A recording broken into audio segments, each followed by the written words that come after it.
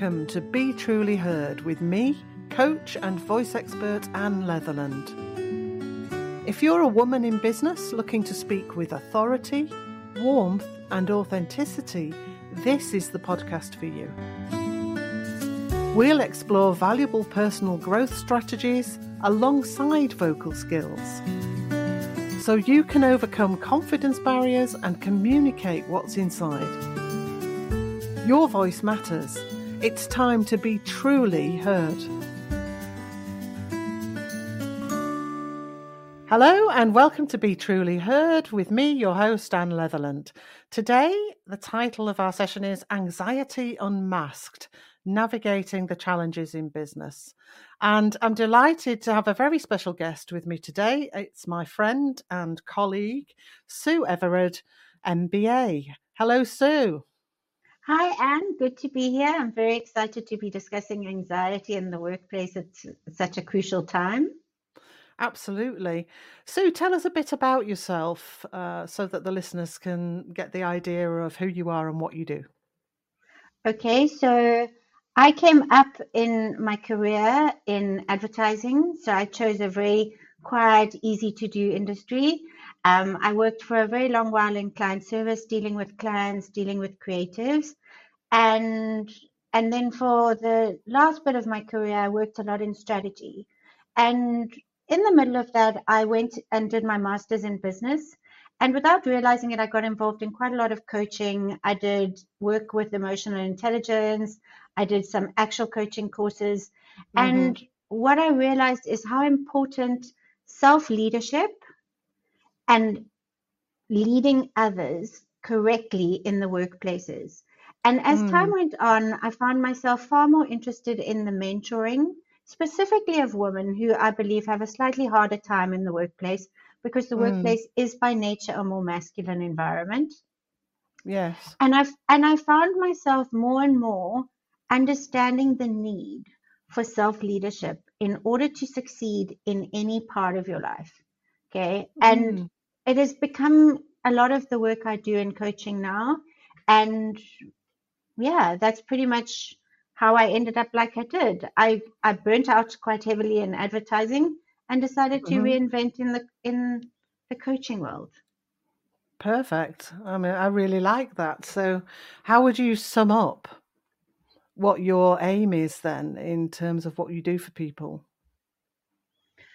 I think what I like to do for people is I like to work with people in finding their authentic voice. And what I'm finding quite interesting is that a lot of people don't actually even know that they have a right to their own voice when I first meet with them.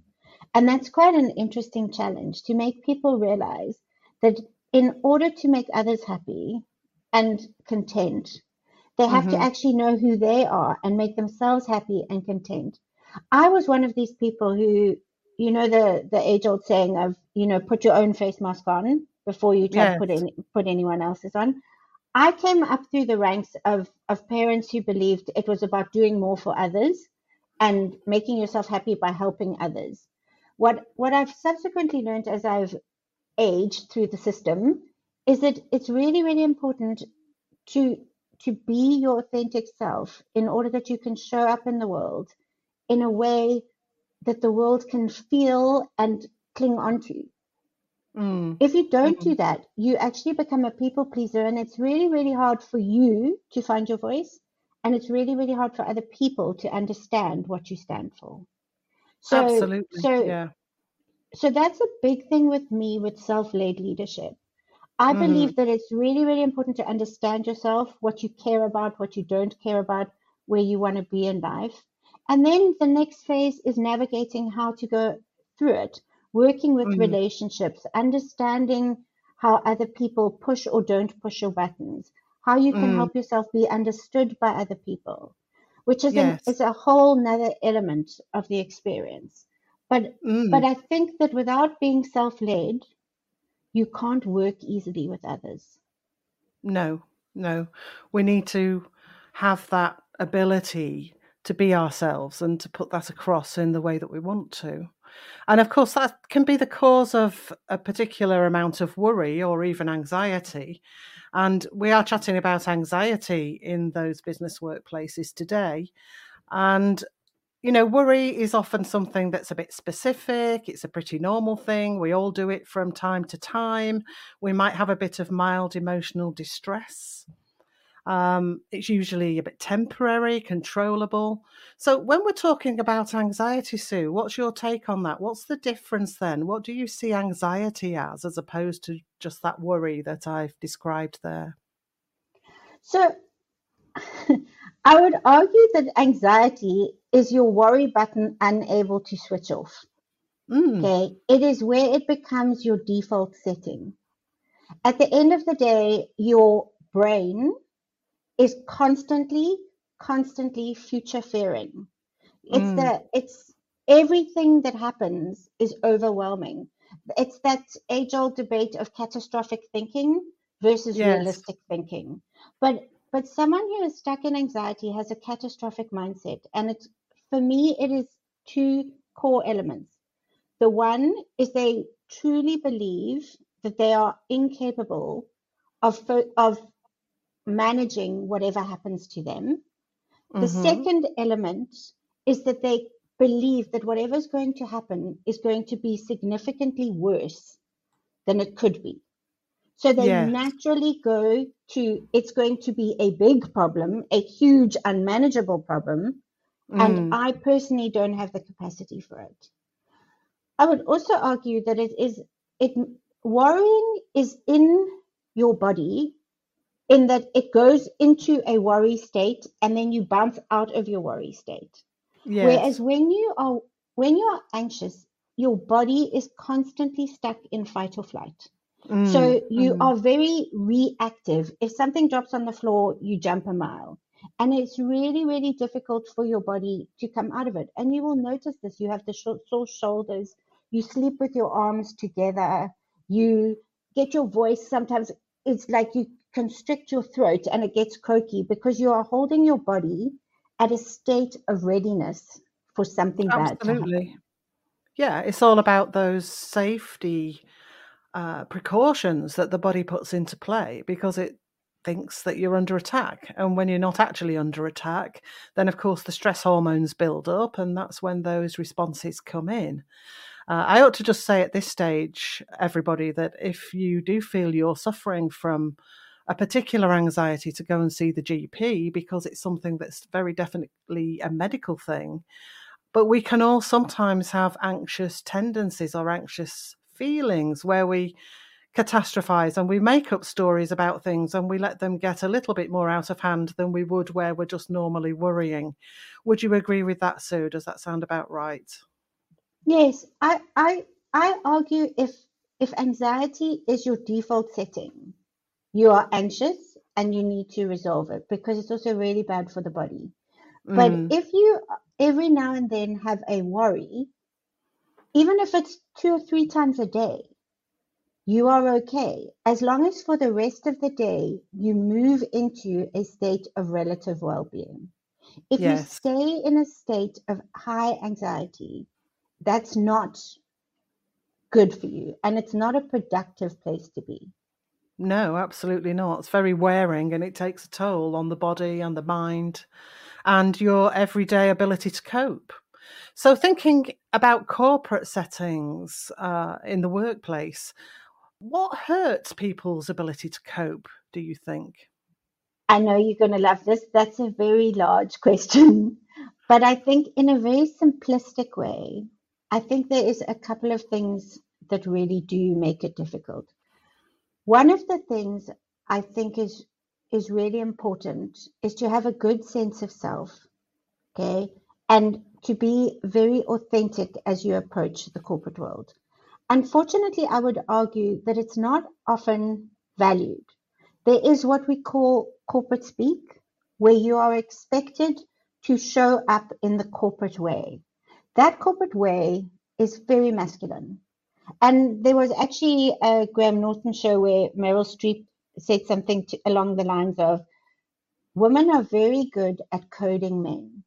Oh, yes. Men are not very good at coding women. So we have learned to show up in a corporate world as quite masculine because in Mm, order to mm, be heard, we have to be quite masculine, which has got its own set of problems. But it's very hard if you are coding as a man to be truly authentic, which I mm. think has the potential to lead to a lot of imposter syndrome. Yes. Okay, this is not really me. I'm not Yes. really able to cope at this level because I'm not showing up as myself. It is a very protective mechanism, and protective mechanisms are essentially fight or flight mechanisms, which Mm, means you are in an increased state of anxiety. mm. And I think what ends up happening is it starts to wear you down and you can become incredibly reactive. Yes. Yes. And of course, there's sometimes a lack of teamwork, isn't there, in those corporate settings, and also a lack of clear guidelines, which just plays into this and makes things Well, harder. I think if you think about the corporate world, it's a performance environment. I get Mm, rewarded for my performance. It is not that often you get high team reward. Okay. mm. So whether I have seen time and time again many corporates talk about we're about teamwork, but I have not seen it play out in any demonstrable way because everyone is trying to be heard. And if I'm Yes. busy trying to be heard, I'm trying to lessen you being heard. So Yes. no one's actually listening to each other. What you start to find is if you start speaking, Anne, I stop Hmm. listening to you because I'm already thinking about what is the next thing I'm going to tell you. As soon as I'm doing that, it's not about teamwork. It's about individual performance. It's about showing Mm. up as a better performer. And as soon as that happens, there's increased pressure on you and less pressure on the team. And then I think as well, if you just look at guidelines, KPIs, most of the KPIs have got nothing to do with the day-to-day work. Okay. Yes. So it's really hard to understand what shows up in Hmm. day-to-day work and what you get rewarded or punished for. I And I see. think that lack of clarity, that lack of clear boundaries, I don't think it's as clear as people think, especially in the soft skill arena. In the hard Mm. skill arena, it's really easy. I have to sell 500 widgets today. In the Yes. Yeah. soft skill arena, you generally find out whether you're doing well or badly because someone tells you you're doing badly, not because they tell you you're doing well. Yes. I've come across that actually with clients who've been told that basically they're a weak link or that their presentations aren't good enough or whatever. And that can be tremendously damaging to their sense of self and to their sense of self belief. So, how does this anxiety that occurs affect the way that women communicate then? What effect does it have on them in your experience? I think that there's a couple of things that can easily happen. Firstly, I find that when you are anxious, your voice goes up and much more feminine. Okay. And you become far less believable. Mm, That just generally happens. Or what you find is they constrict their throat and it sounds like people are choking. So, just mm, from a way they sound perspective, it is a problem. But I mm. think anxiety has two ways of showing up in people. Either they become afraid to move forward, Yes. or this is a very interesting approach. They rush headlong because they can no longer stand the anxiety. So they can Mm, become quite aggressive and push through because anxiety is almost a pendulum of avoidance or pushing through. And neither are very good. To avoid or to react really hurts you. The best way to do it is to clearly and carefully respond. And I don't believe that it's easy to do an anxiety purely from a way your brain works. If you're in an anxiety state, your real thinking is offline. So yes. you become reactionary. And when you Yes. become reactionary, you become far less effective. Mm. So, from And my I, point of view, we need ways to actually calm down that anxiety state and to get back into what some people call co-regulation before we can actually begin to respond in the way that we want to, and to begin to be authentic and give the message that we want and need to communicate fully. Mm. And I think it's really a couple of things I found very useful for me in this instance to lower anxiety. One is to realize people aren't looking at you as much as they're looking at themselves. Oh, Okay. absolutely. Yeah. So it doesn't, don't fear how people are going to see you because they're too busy trying to figure out if they're making the right impression.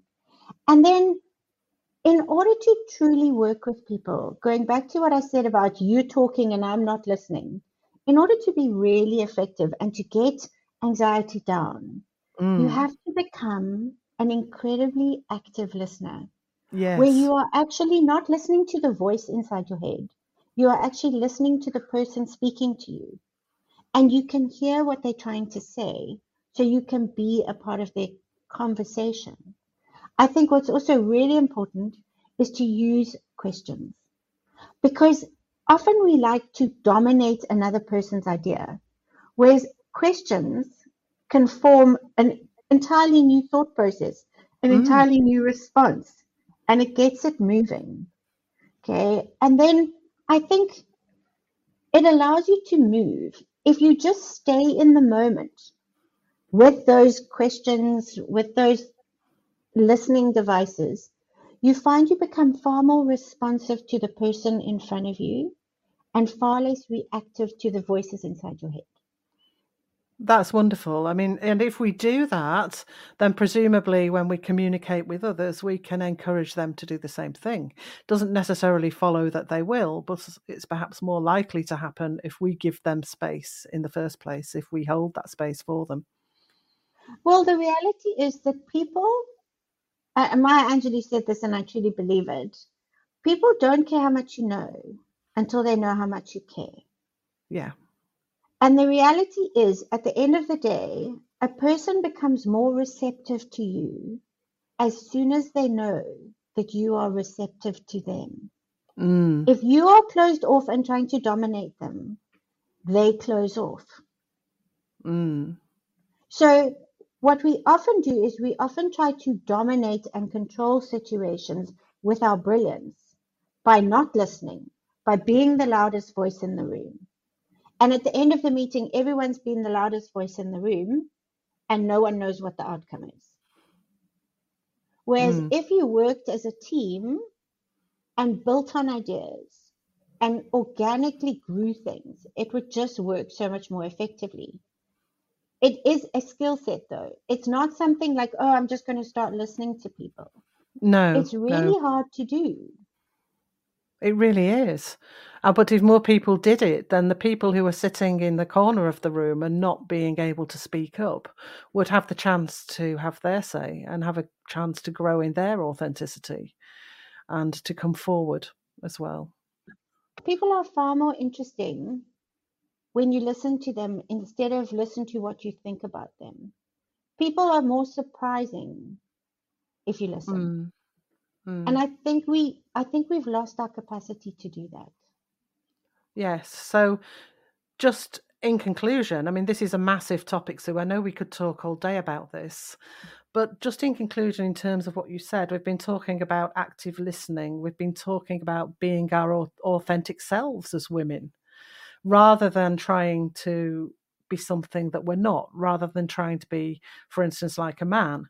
And I do accept here that there aren't just women and men in the world, that people identify in different ways, but I'm just having this discussion here because I particularly help women in business, and it just seems to be the thing that comes up.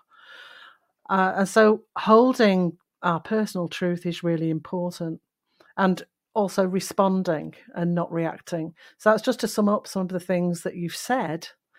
And I'd just like to thank you very much and maybe invite you back on another occasion, because you've said some really great things here today, Sue. We'd love to know what you think, folks. So do get in touch if you have questions or comments on what we've been talking about. info@annletherland.co.uk, or you can find me on social media and comment there. And If you have any questions or things that you'd like me to discuss in the future, we can do that too. Okay, I shall see you in the next episode where we'll be talking about the building blocks of confidence. So don't miss it. See you there. Thanks so much for joining me for this episode of Be Truly Heard. Please look out for future episodes and do subscribe wherever you get your podcasts. You can follow me on LinkedIn, Anne Letherland, or learn more at annletherland.co.uk. If you have questions and comments about speaking with confidence, I'd love to hear from you and will respond in future episodes. Be Truly Heard is brought to you by Vocal Intuition and produced by the Podcast Boutique. I'm your host, Anne Letherland. Bye for now.